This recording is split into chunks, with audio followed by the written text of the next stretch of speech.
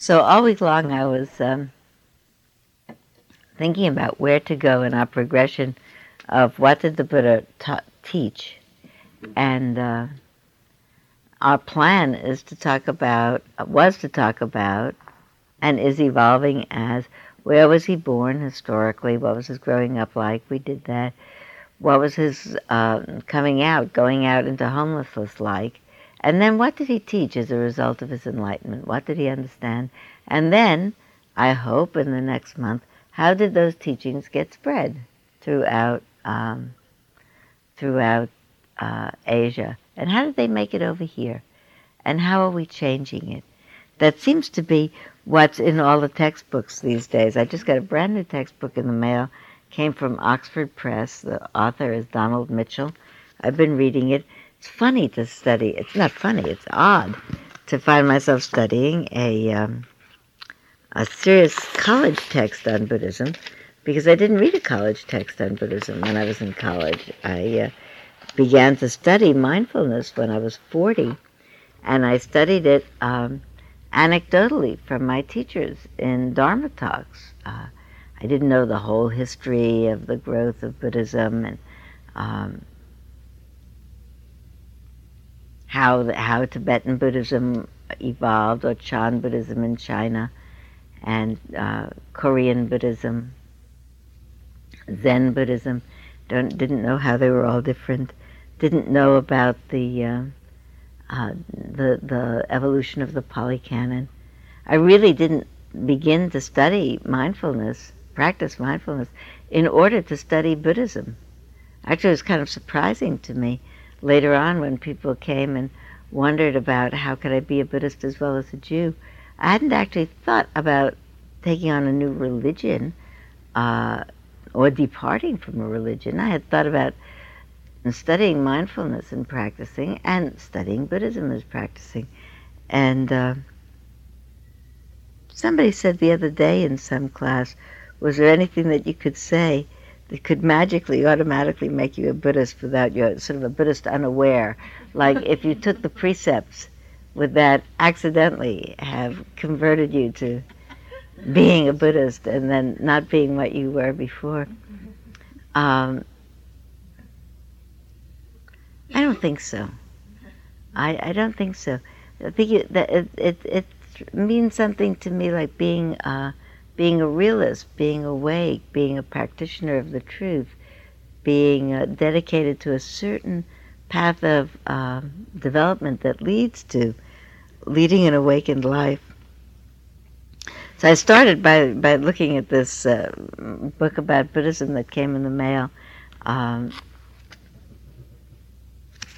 They sent it to me because I wrote a piece in it. They had written to me and said, "You're a Theravada teacher. Why don't you say something? Tell a little story about being a Theravada teacher. Tell a story that can go in our Theravada chapter, because there are 3 main lineages of Buddhism, the Theravada path being the earliest.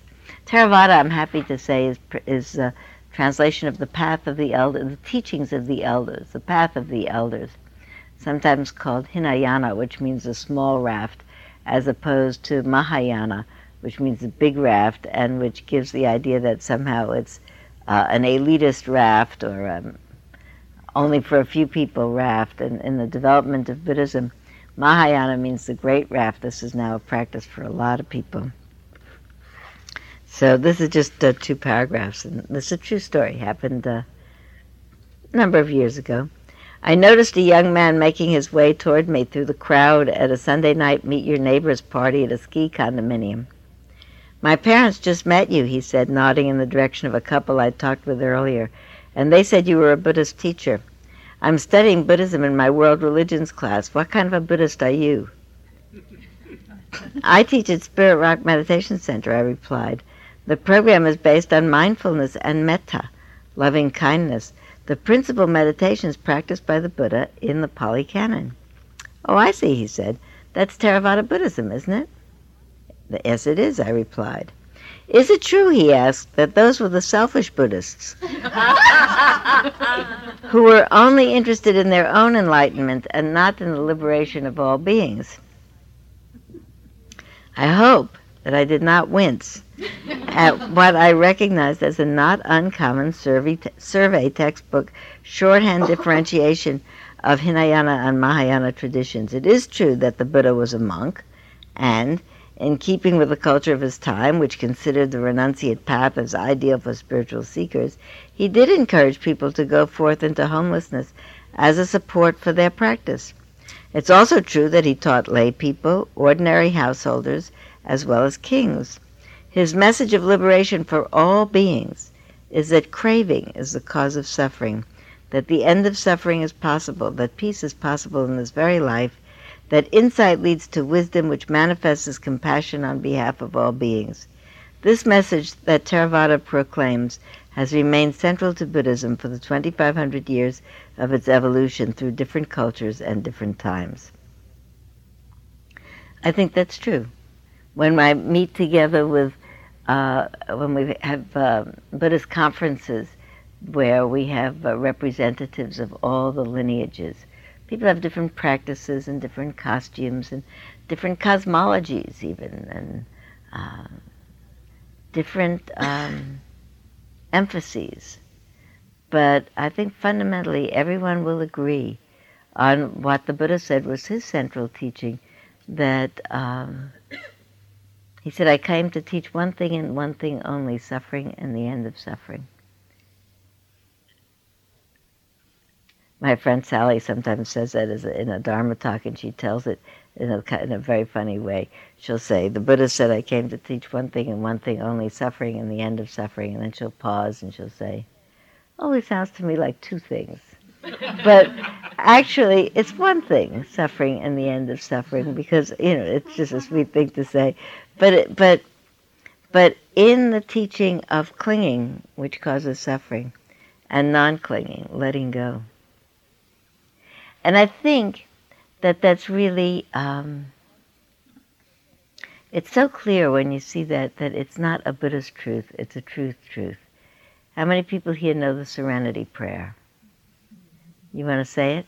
God, grant the serenity to accept the things I cannot change, the courage to change the things I can, and the wisdom to know the difference.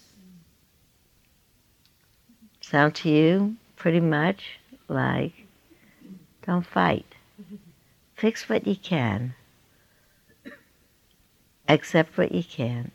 And pay attention so you know which is which. That's what it all seems to me. When I read, and I am reading along in this book, it's a serious textbook, it says the most fundamental teaching of the Buddha is ahimsa, non-violence, demanding that things be another way than the only way that they can be is violence. Does a violence to yourself. Does a violence to everything. It's just not, it's creating more troubles. So I think I don't think that the Serenity Prayer came from the Buddha. I think the Serenity Prayer and the Buddha's teaching, and every teaching of this is the way things are, and we have nothing to do but to surrender.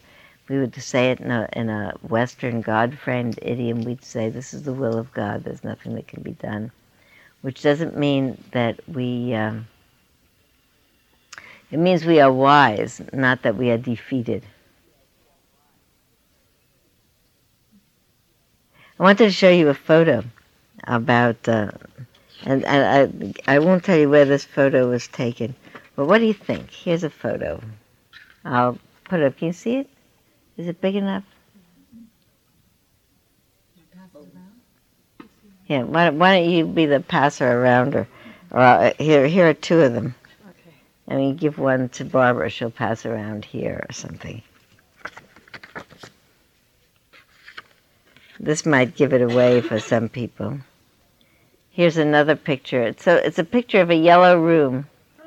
It's a round yellow room. It's a oval-shaped yellow room with people sitting on black chairs that look quite comfortable, actually. And black zafus.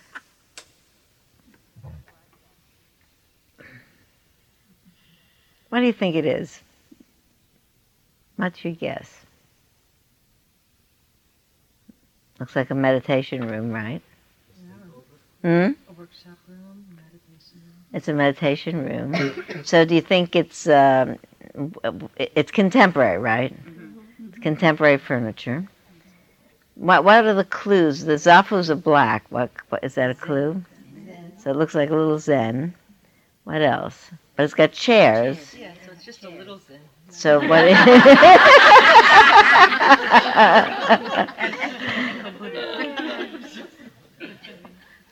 It's got chairs. So it probably means it's in the West, right? Where people are not so used to sitting on zafus. But they're black chairs. All right. What else? Anybody recognize the person in it? Oh, there's a person in one of them. The person in one of them with the red shirt. Who has the one with the people in it? Okay. The person with the red shirt with the beautiful woman with the gray hair and the red shirt is Tamara Engel. Tamara Engel is a mindfulness practitioner who's one of the teachers in New York Insight. So now we know that these pictures are taken probably in New York City in some venue where Tamara Engel teaches. So not to prolong it because it's not that amazing, it could be anywhere. But it's the 7th floor of the Jewish Community Center on Amsterdam Avenue and 78th Street. Because what is happening in the world to Buddhism is that it is having the same effect in this culture, I think, as it has had on every culture into which it has moved in 2,500 years. It's moved into a culture with established cultural traditions and communities and ways of behaving, even religious forms of behaving, and it has disappeared as Buddhism, and moved into those religious forms of behaving, and then sometimes it moved into those forms, and it stayed with Buddhism in its name, so that it moved into Tibet and became took what was the religious form of what was the form of Tibetan religion, and it came out as Tibetan Buddhism. And it moved into China, where there were very strong influences of Taoism and Confucianism, and it came out as Chan Buddhism.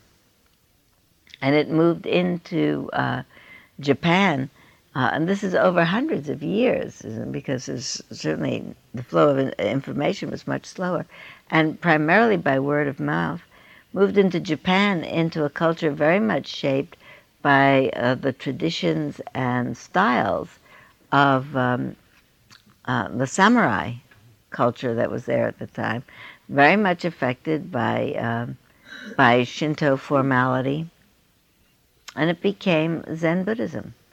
And it came out, it stayed the least changed from the time of the Buddha in the countries of Southeast Asia. And some scholars think that that's because those countries changed the least. They're the least modern, the most agrarian. They are the least modern in their development, so that the form of Theravada Buddhism remains most alive in Southeast Asia and Burma and Laos and Thailand and Sri Lanka and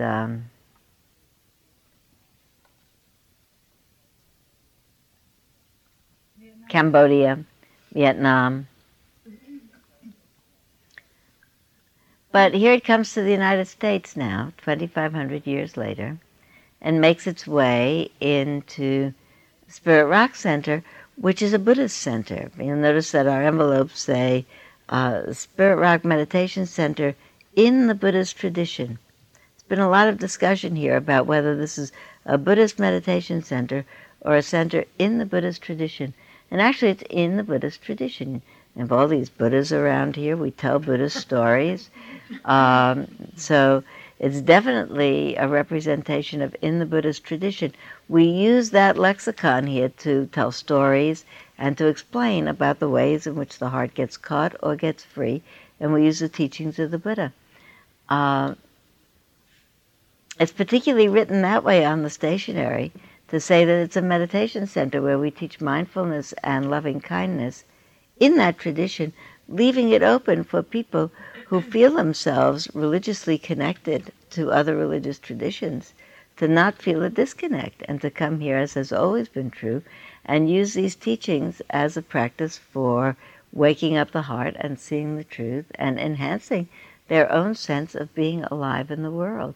One of the most important stories for me of the Buddha is that somebody said to him at some point, when he was being venerated as the spiritual teacher that he was, they said, are you a god? And he said, no. And they said, oh, are you a regular person then? And he said, no. And they said, well, what are you then? And he said, I'm awake. And really, that's, I think, a tremendously crucial teaching. We think about when we get up in the morning, we're awake. But I think we're just not anymore somnolent. I don't know if we're awake. I don't know if we're awake. Do you know when I think we get awake? We get awake either when the mind settles down in a formal practice like this, where we actually practice to settle the mind down and wake it up, or when we make it awake, you know. On the morning of September 11th, we all got woke up, really. I think we're still quite woken up from it.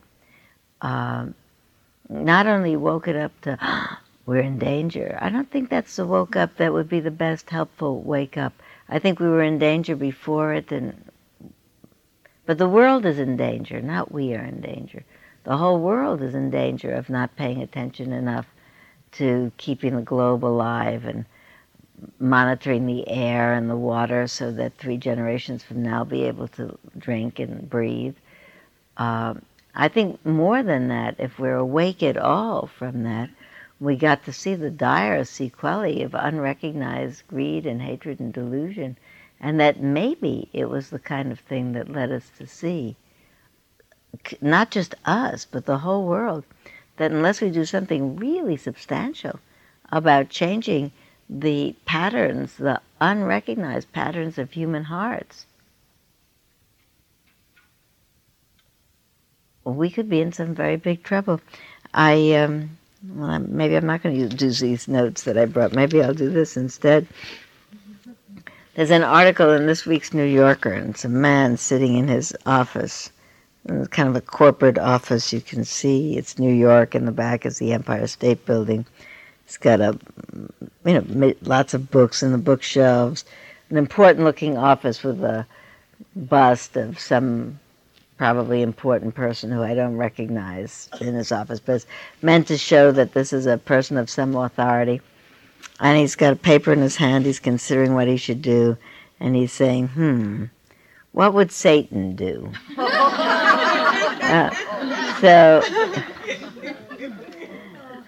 So we're all laughing because there's been a rash of books, about what would. Now, what I want to bring up is he's looking at that. We all laugh. There's a book you all know this book, What Would Jesus Do?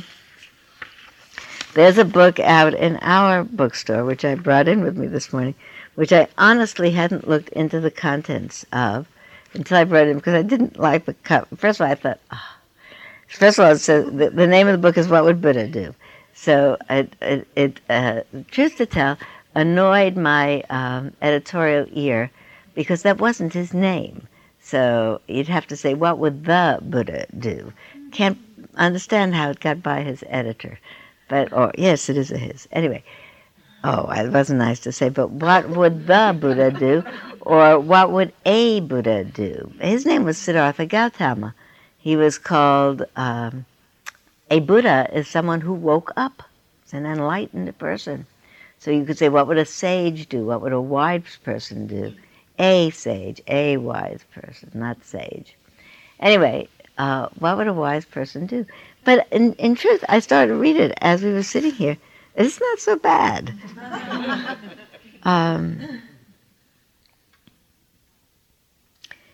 Okay, what do you think? Here, we can do the point of this would, and what would Satan do? I think recognizes that the main question is the well, perhaps the main practice of non-harming, ahimsa, on which all of what the Buddha taught is based, is founded upon the premise that you could think about what to do. What should I do means I'm not doing impulsively or instinctively. If we did things instinctively, we would just do them. You know, all the times I try to explain this to my grandchildren. Frequently I'm telling you these cartoons. I have a lot of cartoon anthologies, and I explain them to my grandchildren because I'm trying to find if any of them have the same love of cartoons that I do. And so the principal cartoon that I say is, why is this funny? And we look at a cartoon, and it's got a fishbowl, and the person has just opened the door. There's a fishbowl. There is no fish in it. Next to it is a cat. Next to the cat is a fish skeleton, and the cat is licking his chops, looking very satisfied. And the caption is always, "Aren't you ashamed of yourself?" And so we have to talk about with my grandchildren, is the cat ashamed of herself? And the reason the joke is funny is that the cat is not ashamed of herself. That's what cats do. They don't get in there and think, on the one hand, I feel like having this fish, but on the other hand, all taking of life is a form of violence, and I am consecrated. It's a human thing to do, so that it becomes a funny thing. So even the very cartoon, what would Satan do, is funny because and poignant and appropriate because it means we have the capability to reflect: should I do this or not? We are not cats or dogs or we have reflective thought. We can think things over and decide. Actually, what the Buddha did teach about that is you ought to think in advance. This is in a sutta called Instructions to Rahula. He said you ought to think in advance before you're doing something. Is this what I'm about to do for the benefit of myself and for all beings? And if it is, okay. And in the middle of doing it, is this what I'm in the middle of doing for the benefit of myself and for all beings? Okay. Is this what I just did? Was it for the benefit of myself and all beings? Okay. If at any point in that chain it's not okay, you can stop. The best, of course, is if you stop before, and nobody knows about it, and nobody's discommoded. Or in the middle, you can say, whoops, I'm in the middle of making a mistake and doing something foolish. Please forgive me. Let's just roll this back a little bit. Can you think of some, like from a play or a movie, or there's somewhere where someone almost does something bad and then doesn't?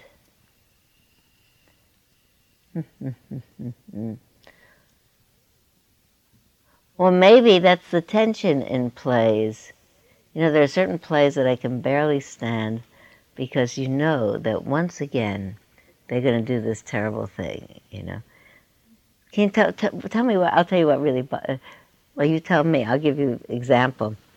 I cannot bear it that Iago is so awful, you know, and Othello. Maybe this time Iago will catch himself in his lust for power, and he won't do it. Or Othello will think it over as he's about to strangle Desdemona, and he'll think, wait a minute, maybe I didn't check out the facts. Don't you think to yourself, if he could just hold on a second? What else?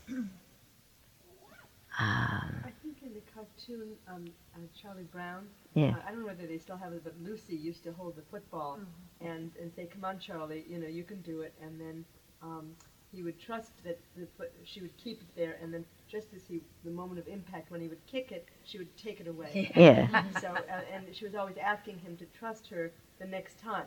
Yeah. Time to trust her that she would do it, and she consistently didn't, but he would consistently trust that maybe this would be the time she would. Yeah. And so when you look at it, you are consistently wanting for her to this time leave it there. Because he'd fall flat on his face. She would Yeah. laugh. Yeah. He would be humiliated. Yeah. Somebody told me they were watching the Olympics the other night. You want so much for people to do it right. You even feel bad on their behalf when you do it wrong. Someone was telling me they were watching the snowboarding in that pipeline kind of snowboarding, awarding the honors. And maybe all three of the winners, I didn't see it, were Americans. And they were all very young, three very young boys.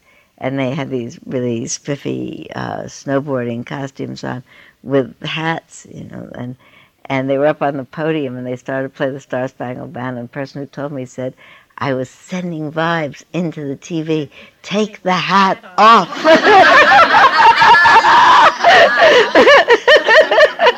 Probably the whole of America was saying, take the hat off.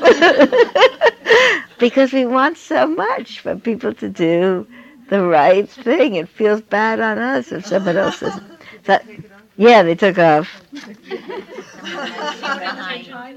Huh? Somebody behind them was going to take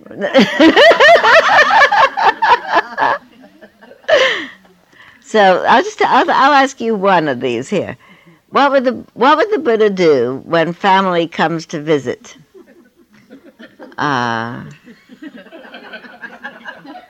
Okay. Everybody finds that very funny.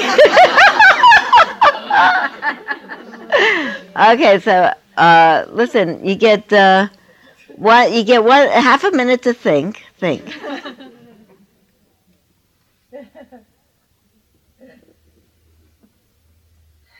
It's got a sutta here that they quote, but maybe it's really in.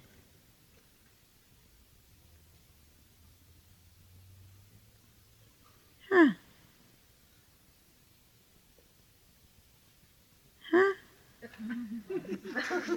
They really do quote the...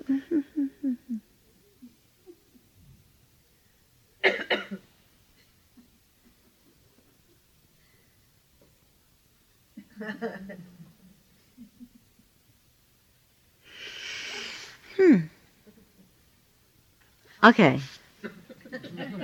That's honestly a sutta. I didn't think so. So, who thinks? Take a guess. I can't resist making a joke, but giving them their bowl and telling them to practice homelessness.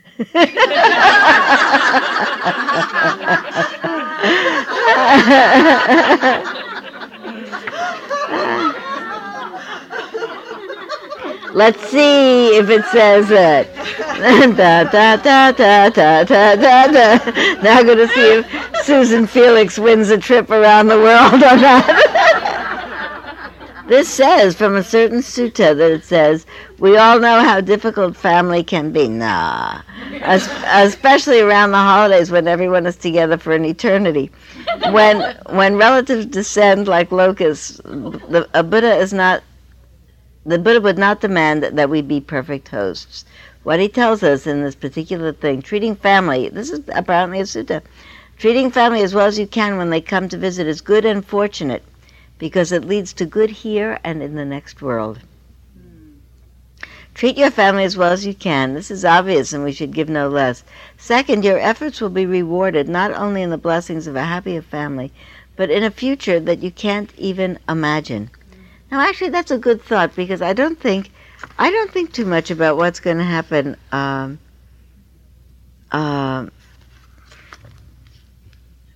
me in the next life. It might be important for me to do that, but that's not a compelling thing for me to think about. I think about what's happening to me in this life. But I think what happens to me in this life is conditioned very much by how I behave moment to moment. I tend to think of the fruits of karma as being immediate. If I am feeling, oh dear, here come these folks, I'll have to deal with them, and I'm steeling my heart against them. I'm already in pain. If I'm telling a few people, can you believe it, my in-laws are coming for 3 days, it's going to be terrible, I'm making myself, again, more uncomfortable, and also making the people that I told uncomfortable, who will then tell somebody else, could you imagine, Sylvia is stuck with her in-laws, thereby spreading three compounded words. Imagine if everybody in the world got up tomorrow and said only good on everybody else. I was thinking this morning, if someone said to me, you can be on TV, ready, set, go, make a prayer. Do Buddhists pray? Yes, they do. Do they pray to somebody?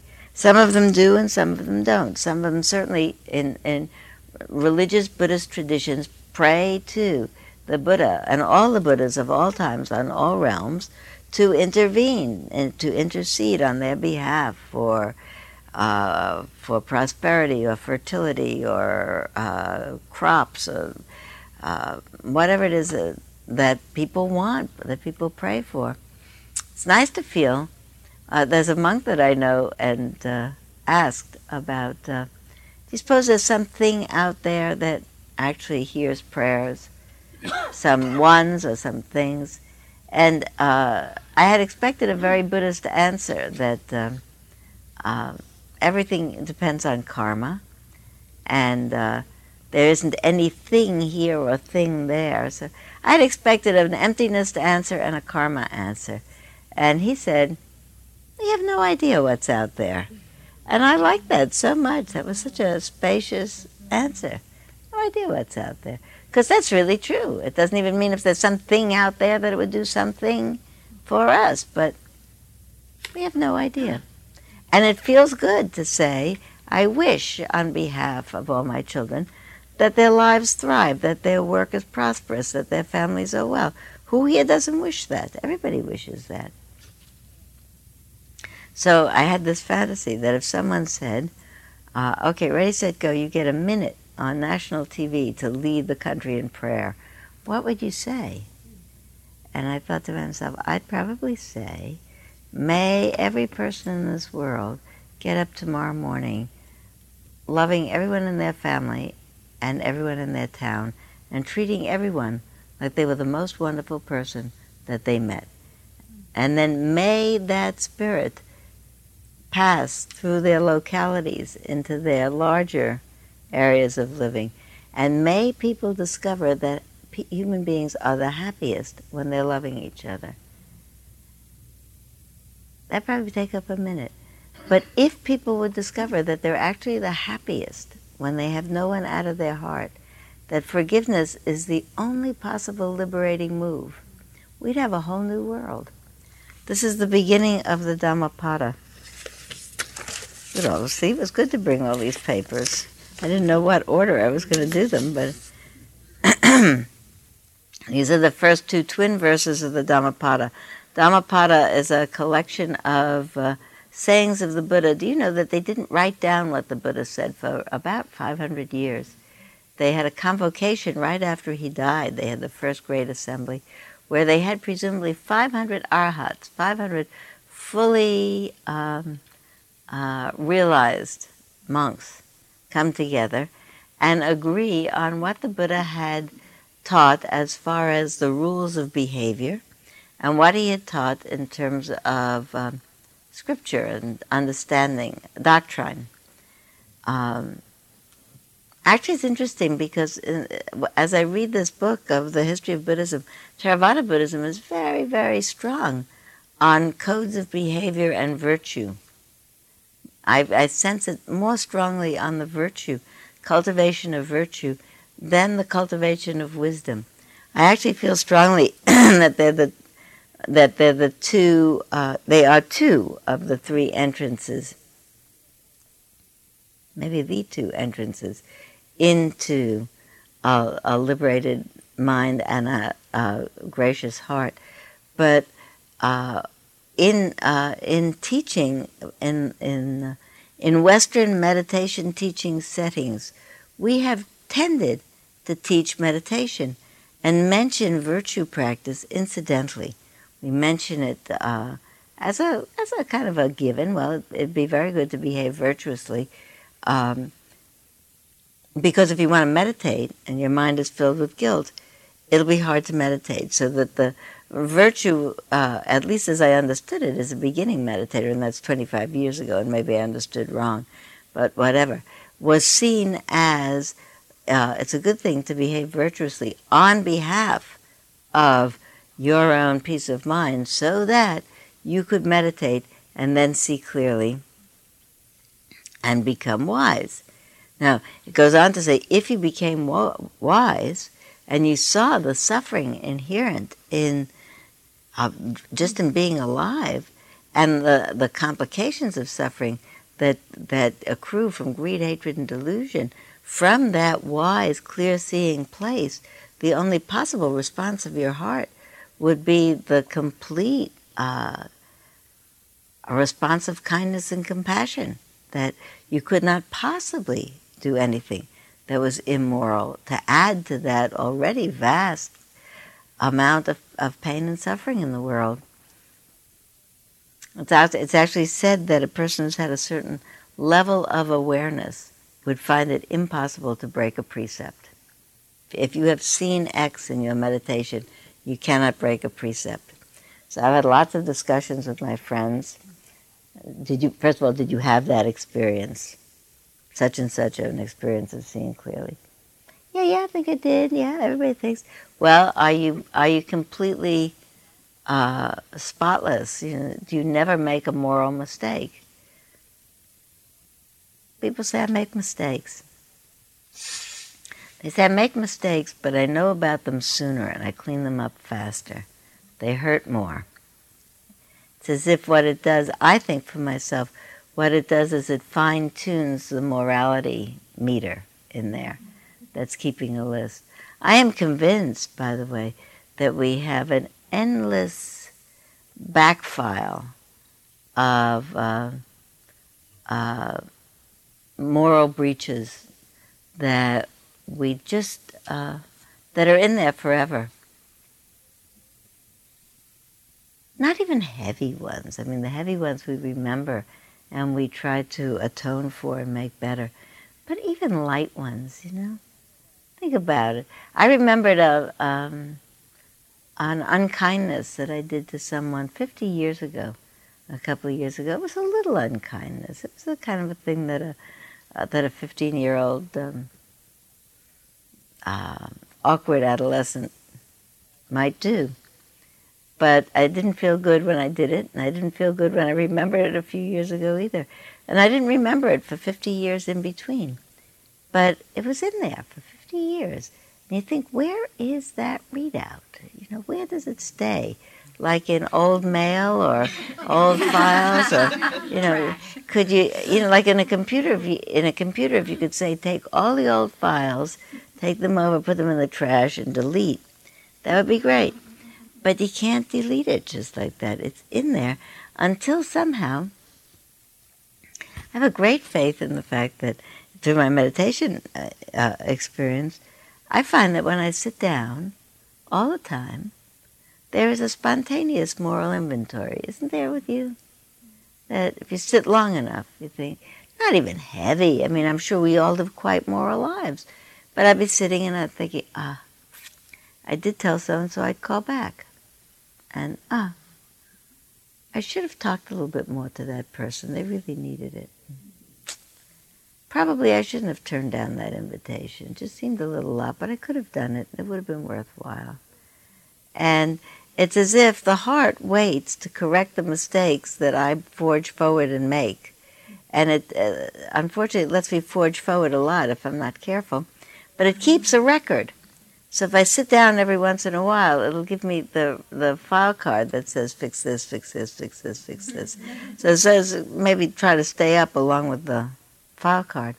But it keeps the file card back going forever and ever. It's so amazing to me. And so back to that equation again.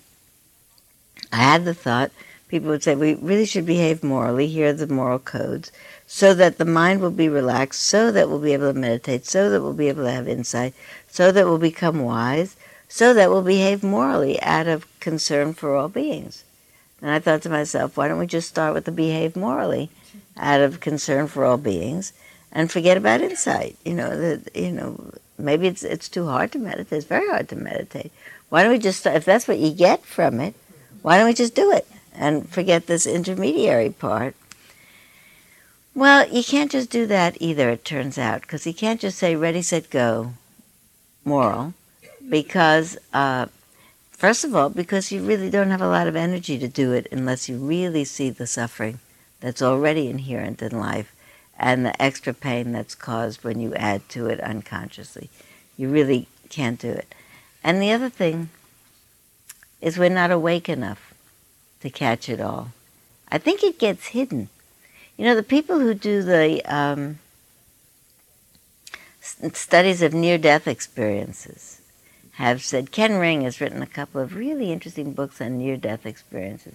People who fall off the Golden Gate Bridge or fall out of airplanes that crash but they get out or something, say that in the last seconds they see a complete readout of all of their transgressions of their lives. Now, is that amazing?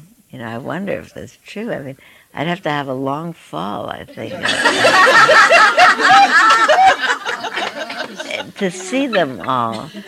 And I'm a pretty good person, but, here a slight, there a slight. The heavy ones I think I've fixed up. I mean, haven't you fixed up the heavy ones? Yeah, the heavy ones we fix up because they're too painful. But, and when we don't fix them up, it's incredible to me.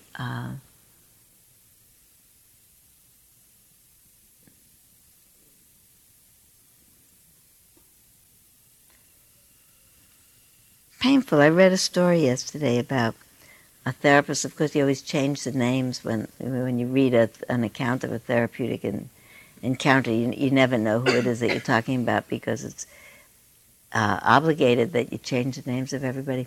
But a therapist who was seeing someone who said that, among other things, she hadn't talked to her brother in 17 years because of some slight. And, I suppose in 20 or 30 years ago, this therapy has changed. It was much more, you let people alone, you let them figure out their own path. You talked about the pain they must have had that they didn't talk to the brother in 17 years. This particular therapist said, I'm going to give you homework. Go home and call the brother. So she did. And the brother was extremely glad to hear from her. And they talked 2 hours on the phone. And then they met. And they made a repair, And you think, maybe sometimes you just have to tell people, fix it, And maybe we just don't know that we can. We spend a lot of time holding on to... So it's something about morality that we haven't learned.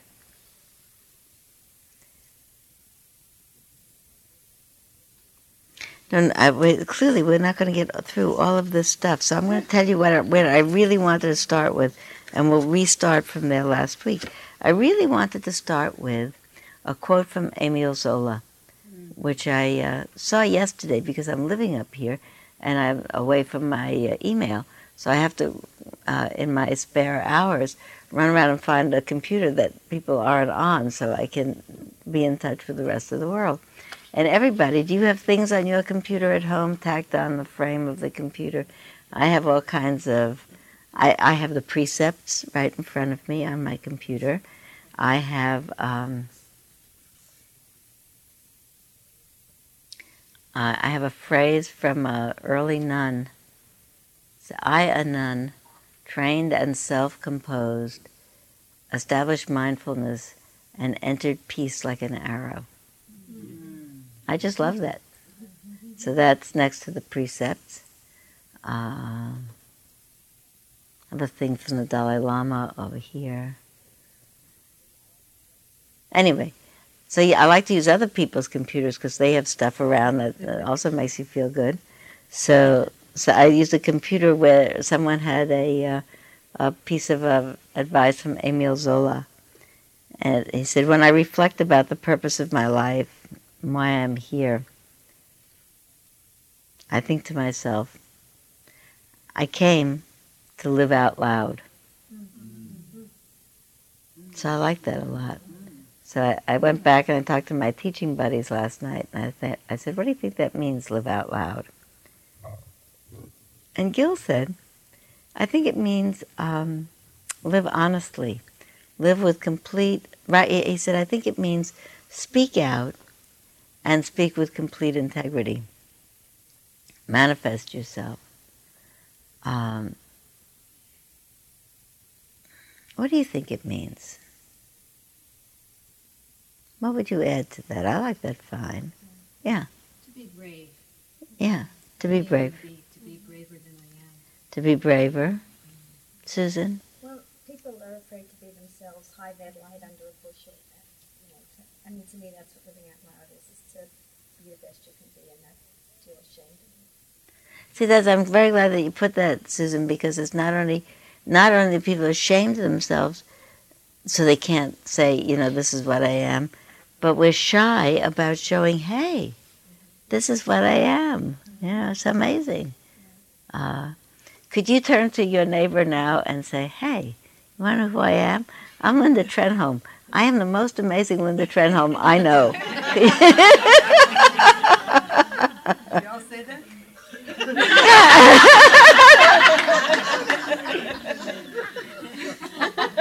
Yes. Say something to the person next to you about what you are, actually. Say something about the most amazing, wonderful. Introduce yourself.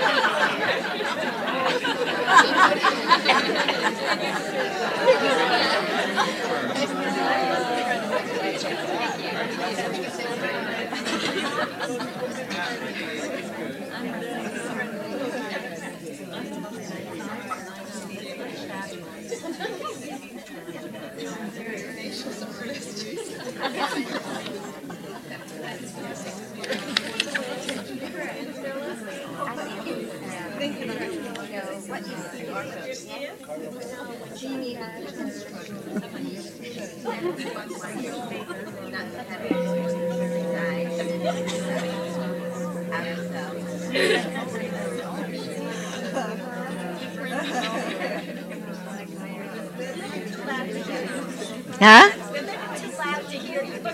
That's all right. When the Dalai Lama teaches in the United States, he sometimes teaches with in psychology dialogues with psychologists, and on several occasions, he's learned it by now, but in the beginning, people would talk about the widespread low self-esteem that people have, and at one point someone called it self-loathing or something like that, as a kind of a ubiquitous condition of Western psyche. And His Holiness didn't get it, and he would be talking to his interpreter, what do they mean, self-loathing, and they go back and forth, and then the translator would keep trying to explain it to him, and then finally he got it, and he looked at people, he said, that's wrong. You are wrong. It's not only His Holiness who's making it up, it's the Buddha said, if you go around the whole entire world, you will find no single being more worthy of your love than you yourself. No one. No one. You are a person. There is no single being more worthy of your love than yourself. The truth is, there's no one that you're more interested in than yourself. Also, that's the truth. That's the truth. We could make a case for, okay, my grandchildren, something or other, but we are interested in them because of us, because they're my grandchildren. And you are most uniquely you. And the only way, really, it's a profound teaching, because the only way, really, to get around to having an open heart towards all beings and being able to love them, warts and all, just whatever anybody's got, is to be able to love ourselves, warts and all, whatever we've got. When we just went around and said, there was a TV cartoon program when my children were very young, probably 40 years ago. I remember listening to it with my son as we ate our breakfast together. It was probably on Captain Kangaroo. Who remembers that? They had a character called Tom Terrific. Do you remember Tom Terrific? I'm Tom Terrific, the greatest hero ever. Terrific is the name for me. Anyway, on and on. The thing is, we ought to be able to say, I am Tom Terrific. I cannot sing in tune. I'm really an inveterate fretter. I'm getting a little bit better. We ought to be able to tell everything about ourselves. Maybe the place to end, since we're, again, coming back to that Zola's, I want to be able to live out loud, is I want to be able to be transparent. I want to be able to say to people, this is the whole of me, warts and all. I have anxiety about flying. Where is Joe here to tell me that it is second only to elevators in terms of modes of travel? But I don't like it anyway. And I go, and I talk too much. I monopolize too much of the conversation, and I'm pretty bossy. But I'm also kind. I'm also kind. I have good word use. I have a good heart. I care about people. It's lots of things. The whole package. This is the only Sylvia Boorstein, who's 65 years old, that God made at this point. And it's all right. This is it. This is it. More I don't know. So I think that that's what we're meant to do. Live a transparent life. Live out loud. Not to be ashamed. And I think that's what we're trying to do. It's hard to hide. And I think that's what it means when it says, don't fight with what things are. Don't struggle. You want to say the Serenity Prayer one more time? Go ahead, do it. To accept the things I cannot change, the courage to change the things I can, and the wisdom to know the difference. I'm impressed with how many people here know that prayer. I'm not surprised. I'm impressed. I'm pleased. It's 11 o'clock. I am still here through the middle of March, and I'll tell you next week who all else will be here. I'll travel a fair amount in. I have to off. I'll travel a fair amount in